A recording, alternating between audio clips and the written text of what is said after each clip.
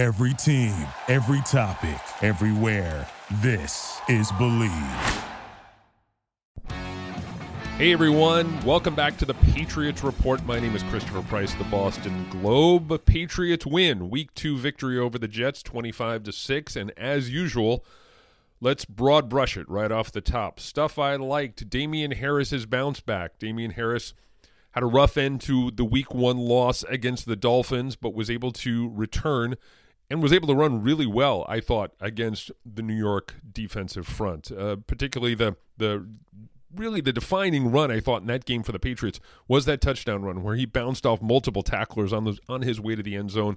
I thought it was a nice story, and it's good to see him back running hard, putting that fumble behind him. We talked a little bit last week about how fumbles can kind of linger when it comes to a running back's mindset, but I think the sight of him doing what he did against the Jets, that's a good sign for him, and it's a good sign for the New England game moving forward. The 4 picks of Zach Wilson.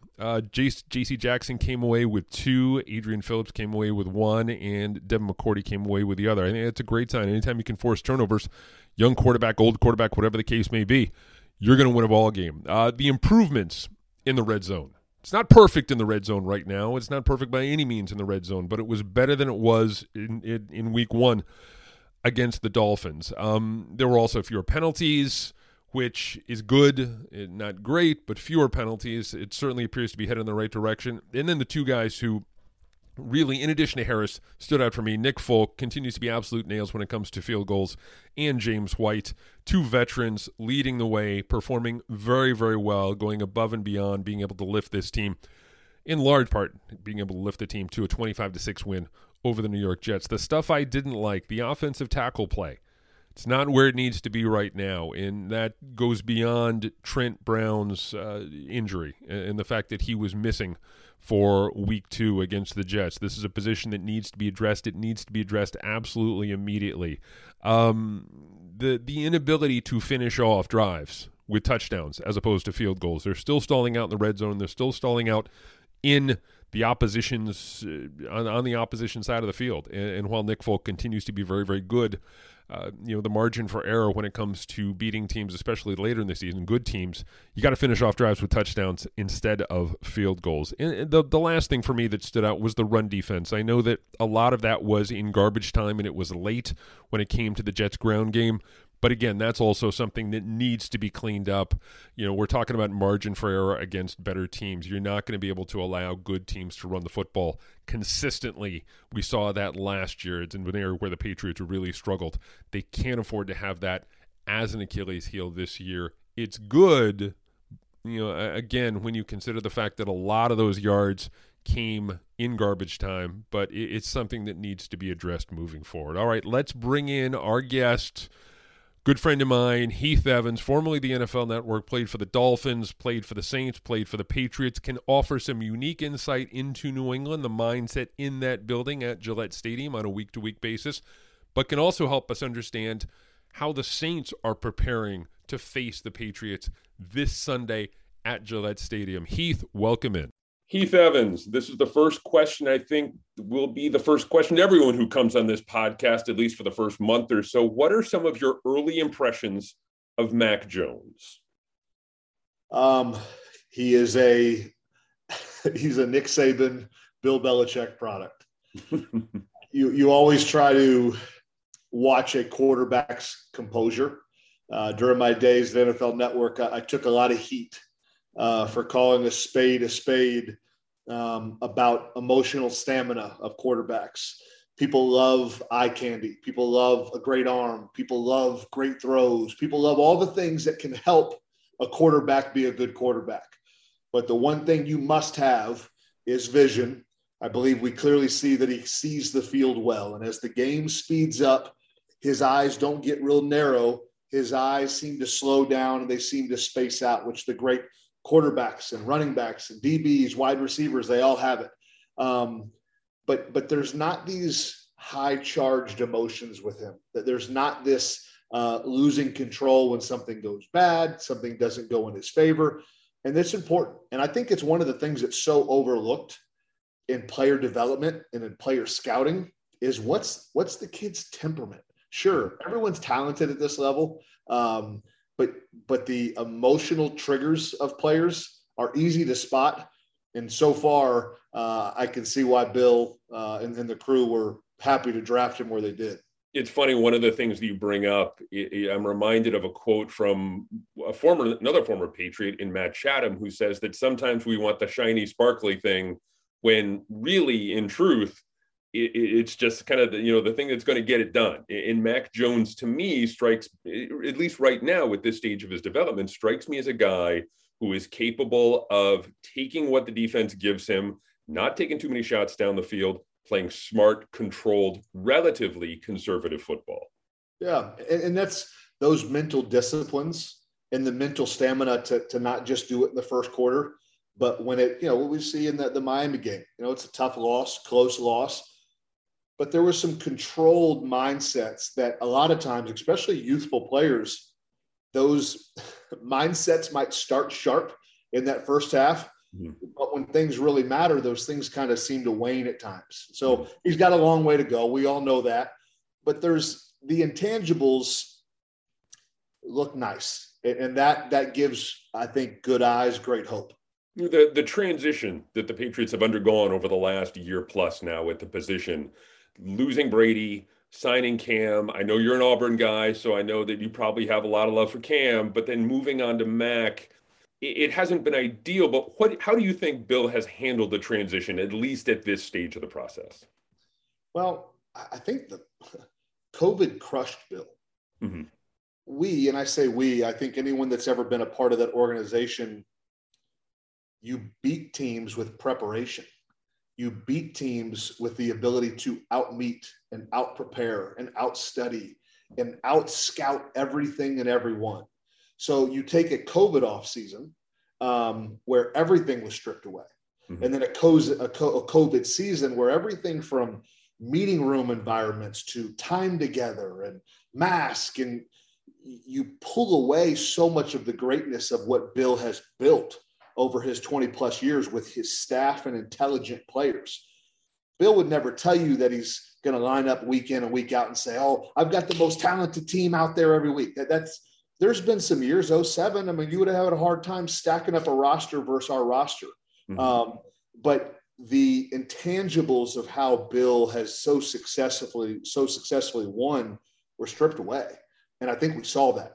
And then you take Cam, who really had to come in and take a whole mindset of the way I've always done things, completely 180 it. Mm-hmm. And that's just tough. And so was it fair? Bill's like, we hate that word. Life's not fair. But it was a challenging prospect from the start for Cam to come in there and do what Josh demands, down in and down out. The mental disciplines that we got spoiled with, having Brady under center, it's never going to happen again. I'm not spitting in Mac Jones's face. I'm not Aaron Rodgers. We don't see what he brings to the table. I remember chatting once with Wes Welker, and after he had an opportunity to play with Peyton, and he loved Peyton up and praised him so thoroughly, but he still said there was just such a difference between playing with the two. Mm-hmm. And that's not to tear down Peyton. Peyton, he's probably 2 if you're going to put him in order of talents and giftedness. Mm-hmm. But losing Brady, you can't quantify that. Even though he went to Tampa, it still doesn't quantify what that team lost and what Bill lost. Yeah, it reminds me of hearing whenever someone would go down, Bill would be at the podium and say, well, just one person can't replace Vince Wilfork. One person's not going to be able to replace Tom Brady. So it's a process, and I understand that. It makes a lot of sense. The Patriots running game really has been up and down over the first 2 weeks of the season. 2 fumbles week 1, but a big run from Damian Harris that really defined, in a lot of ways, their game 2 win over the Jets. How important is it to have someone like Ivan Fears, as well as maybe a veteran like James White, leading that group, providing steadiness and a consistent message? Well, let me start with James. And I don't know James. I've only just got to enjoy watching him. Consistency is key in everything that you do in our game, from the punting game to the coaching game to the hydration game. It's a mark of true champions. And that's just what you've seen from him for just back to back to back to back years. That is irreplaceable. Mm-hmm. Young players don't realize how much of a value getting to see, for me, a Kevin Falk, mm-hmm. okay, hey, there is a guy that I can basically just copy. It's just huge. And a lot of teams do not have that. Mm-hmm. Ivan is really, really great at details. The running back position, he taught me so much, between him and Scar and Josh and Bill and the intimate time that I was able to spend with them, especially in early 05 and 06, when I was still earning everyone's trust. Those are just irreplaceable meetings, the one-on-ones as well as the group settings. And so these players, listen, I will never speak for Bill, but Bill believes that, my running back coach in Auburn said it's better off to have died as a small child than fumble the football. I've never heard Bill say that, but Bill probably believes it. So that ball security it's a pride factor. And the way Bill always taught it was it's a selfishness factor. If we're careless with that ball, we don't care about this team. I bought into that hook, line, and sinker, and so did Brady, and so did Sammy Morris, and so did Corey Dillon and Patrick. All the kind of the greats that have been through there. I'm definitely not putting my name in those greats, but it's a mindset that we have to believe. And those young players will either start to believe it, respond accordingly, or they just won't be there. And that's the beauty and the stiffness of Bill that has created championship legacy. But Ivan is as gifted as it comes at teaching running back vision, running back understanding of schemes, and then being mentally prepared to go perform on Sunday. And the running back room and running back position is a, I don't want to say it's a lost art. In so many teams, it's always been like, let's just find the most talent. Mm-hmm. Well, Bill has proved over the years that maybe the most talented guys aren't the best for what we're doing. You take a Rex Burkhead, supremely talented, but just smart, sharp player. Kevin Falk, you name it, the list can go on and on. I've always been struck by the fact that Ivan now, with Dante being gone, Ivan is the only coach on that staff that predates Bill. There's a reason that the reason that Bill kept him around, and, his resume and his ability to bring out the best in that room on a consistent basis with so many different guys rotating through there really speaks to him in his work as a coach. I want to get to 2008, and I'm kind of drawing a few parallels here. You were with the team in 08, the year Brady was injured, and it was Castle at quarterback, with the understanding, look, that all quarterbacks develop at a different rate.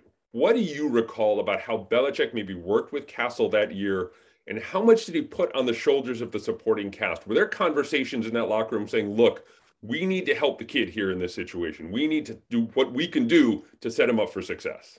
Yeah, there's a conversation Bill and I had. He's like, hey, you're not going to play as much because we're going to spread all these teams out so Matt can see the field. I'm like, doggone it.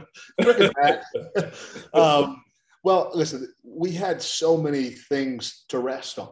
We had so much defensive leadership from coaches, but from players that really got to pour into Matt. And I remember in our practices, I remember the jovial Vrabes, and so many of our players that would literally try to mentally torment Tommy, who became much more like, hey, let's build him up. Let's encourage him. We'd have our team one-on-ones, and you'd have Harrison and, Brew and Vrabes, calling out the plays in advance, pissing Brady off. Was a lot of that stuff kind of passed away. And you saw much more of this kind of like all-encompassing, hey, let's come together and build, Matt up. And we did. And Matt performed extremely well and got better and better and better. And I would have loved to have seen, the Jets not cupcake it, week 17, where we get a chance to go play in the playoffs to see what that team could have accomplished. Because could we have won a Super Bowl? Nobody knows. But I do think there was teams that we were fully capable of beating in that playoff run. You guys were coming on toward the end of that year. Yeah, I remember you guys were really starting, and Matt in particular, after a rocky start, you guys were really coming on that year. And it would have been, to your point, I think it would have been interesting to see what that team could have done. I do think it's interesting that team really understood the margin for error was slim to none at that point without Tom, because obviously Tom, and look, we're not telling tales here. He can paper over a lot of deficiencies, but without him under center, there were things like you guys took a record low number of penalties. You guys were really good on third down, but on both sides of the ball, you guys were making plays for that young kid. And I think that there are maybe some parallels. Obviously, it's very early in the season, but, there could be some parallels here between that team and this team. It's just fascinating to me the way history starts to kind of repeat itself a little bit. Yeah. Well, defensive stars are going to need to be defensive stars. Mm-hmm. And they are going to need to feel in just like glee or like kind of take on that role with glee. Like they need to take ownership of a space of like, hey, we're not mad Brady's down. We'll go carry this. And that was the attitude. But listen, the Brewskis and the Vrabels and the Harrisons and some of those greats, those are mindsets that were developed under Bill and before Bill for decades of quality ball. And so it's been so long since I've actually been in an NFL locker room. I so joyfully reflect on the locker rooms that I was able to be a part of because they were so selfless and they were so, hey, what do we got to do for this team to win? You know, do we have to forego sacks? Do we have to forego catches? Do we have to forego runs? What do we have to forego to win? And that 08 team, there was a lot of selfless behavior from coaches, sacrificial hours preparing that ball club to win, especially when it mattered late in the year. And then as players, what needs to be done? And so we'll see if this team has that selfless disposition. Saints have had a wild start to their season, moving their base of operations because of the hurricane. They had a big win. They had a blowout loss this past week. They've had to deal with a COVID outbreak, lost some coaches. You've played for Sean Payton before. Take us inside that facility. What sort of message is he delivering to the team heading into this weekend's game against the Patriots? Screw your excuses. I mean, he's so much like Bill. Like he just doesn't, in so many ways, he doesn't blink. And that's why they've had so much of the manufactured success that they've had under Sean and Drew, of course, you know, and a lot of great, I mean, they've had the Jonathan Villavas and the Will Smiths. They've had a lot of great stars there on both sides of the ball. Players like Marcus Colston have been irreplaceable in that offense for just mental toughness. But Sean is going to approach it from a position where, what was it? Did they have 8 coaches out last week? I think it was close to 8. If it wasn't 8, it was close to it. Yeah. I mean, I think early in the week I had seen a 6 number that was going to miss, and then another 2 added late. I was talking to my wife. I'm like, I don't even know how you coach an NFL game down 5 coaches, you know, much less 8. And then you have players restricted too. I'm trying to devise the structure of the sideline of quality control of everything. And so I don't even know how they were able to do it. But Sean could care less. I mean, Sean's like Bill. Listen, give me 42 players. Oh, we only got 19. Okay, I'll take you on with 19. And the message is going to be, we have what it takes. Are we going to do what it takes? One of the things that struck me was the fact that we were talking about the quarterback situation. The Patriots and the Saints are kind of going through the same thing right now, at least at quarterback.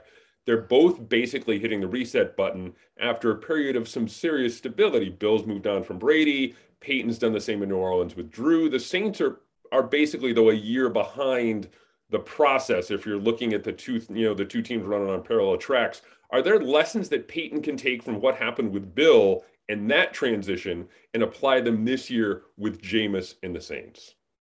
It's a good question, buddy. I'm sure, but I'm not smart enough to know what they are. I think, listen, last year was such a wash. I mean, I love thinking about how to do things. And so I was blessed to be around some great coaches for 10 years. You know, Mike Holmgren had a very different way than Belichick, and Sean had a very different way than Bill. But there were still some great lessons to be learned. I honestly, once you got to probably October last year and COVID everything had kind of regulated itself. You might miss a player or two, but there seemed to kind of locked in, okay, this is what 2020 is going to offer us.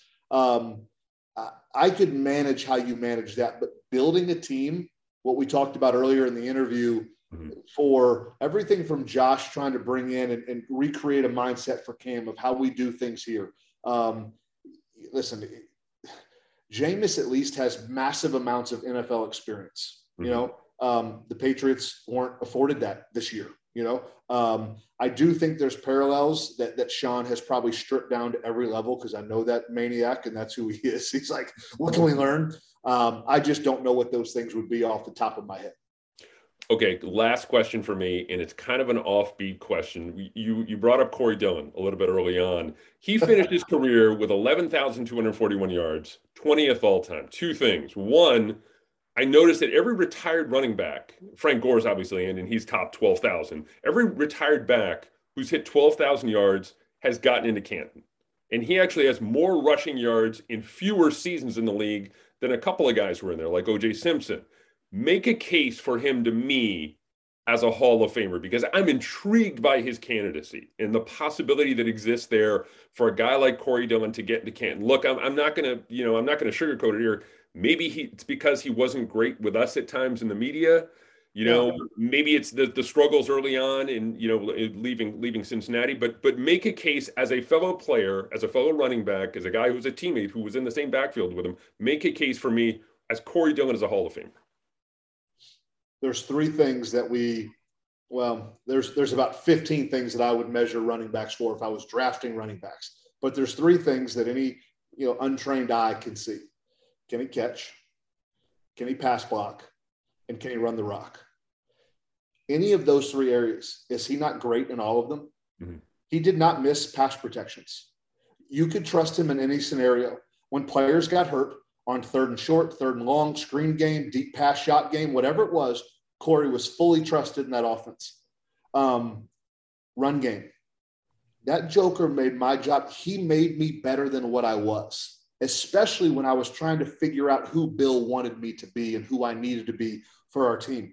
He constantly put me in right positions because of angles, because of his knowledge of understanding run schemes. So what most people don't understand about running backs is it's not just running to daylight. It's setting up daylight. It's me taking Copen and Mankins and all and making them right with my proper angles and timing. I've been around a lot of great backs. Sean Alexander was a beast. Kevin, the list can go on and on and on. Corey was amazing at it. And he was selfless in his preparation to constantly put 5 O-linemen, a tight end, whoever was with Dan Graham, you name it, to constantly put them in the right position. His screen game ability, his ability to catch the ball out of the backfield in just all kinds of different sets. There is no weakness to his game. And then if you want to go to who would I rather have the ball in their hands, 4th quarter, in some championship level game late in January, find me a back that when you need 3.5 yards and your O-line's working with a backup guard and maybe a backup tackle, and there's just some deficiencies and beat down from 21 games of a season, or 18 games of a season, give me another back you're going to choose. He's going to run 2 people over. He's never going to fumble the football. And he's going to do it with this big old groovy grin on his face and make everyone laugh while he's doing it. So it's an easy sell. Obviously, I'm biased. I love the dude. But just look at basic football 101 for running backs. He was great at all of them. Heath, this has been perfect, man. Thank you so much for taking the time to do this. Is there anything you want to promote? Anything you got going on? Anything you want to tell people about? I appreciate you. This says Built Ready. It's just a place where, man, I'm trying to give everything away. We don't sell anything. We have daily workouts for free. If guys that are just kind of the dad bods, just getting off the couch, we've got a 4-day program. We've got a 6-day program. We've got some much harder workouts as well. We have daily Bible reading plans, a weekly Bible study. There's a free app. I'm just literally trying to take away all the stuff that I've been given over the years and give back to men to teach them how to master their manhood. Yes, it's from a biblical worldview, but men we need friendship. COVID has isolated everybody. It's the most deadly thing for our souls. We need to hug and love on people. The beautiful thing about NFL locker rooms is just a bunch of dudes, white dudes, black dudes, Hispanic dudes, you name it, all different ages and races and religions coming together. And that's what we need. And so that's what Built Ready's for. It's free. There's no upsell. We're not trying to sell anything. There's no agenda. We just want to love men, help men kind of through a difficult season of history. Sounds good. Heath, again, thank you very much for taking the time to do this, man. I really appreciate it. Always appreciate you, brother. All right, so that's going to put the wraps on another episode of the Patriots Report. I'm Christopher Price of the Boston Globe. I'm very happy you guys were able to join us this week. Join us each and every week here on the Believe Podcast Network. Make sure you reach out to me via email or Twitter. I'm at cpriceglobe. That's cpriceglobe on Twitter. You can also send me an email at christopher.price@globe.com. Looking forward to a great weekend of football. We got Patriots, Saints at Gillette Stadium. Hope everyone enjoys the games.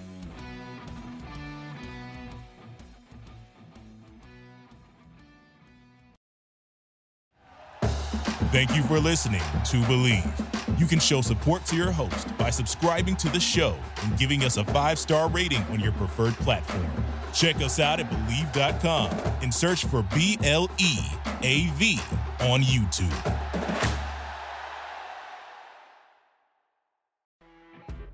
You know when you're listening to a true crime story that has an unbelievable plot twist that makes you stop in your tracks? That's what our podcast, People Are the Worst, brings you with each episode. I'm Rachel. And I'm Rebecca. We're identical twins who love true crime cases that make you say, didn't see that coming, and we hate the people responsible for them. Listen to People Are the Worst now on Apple, Spotify, or wherever you get your podcasts.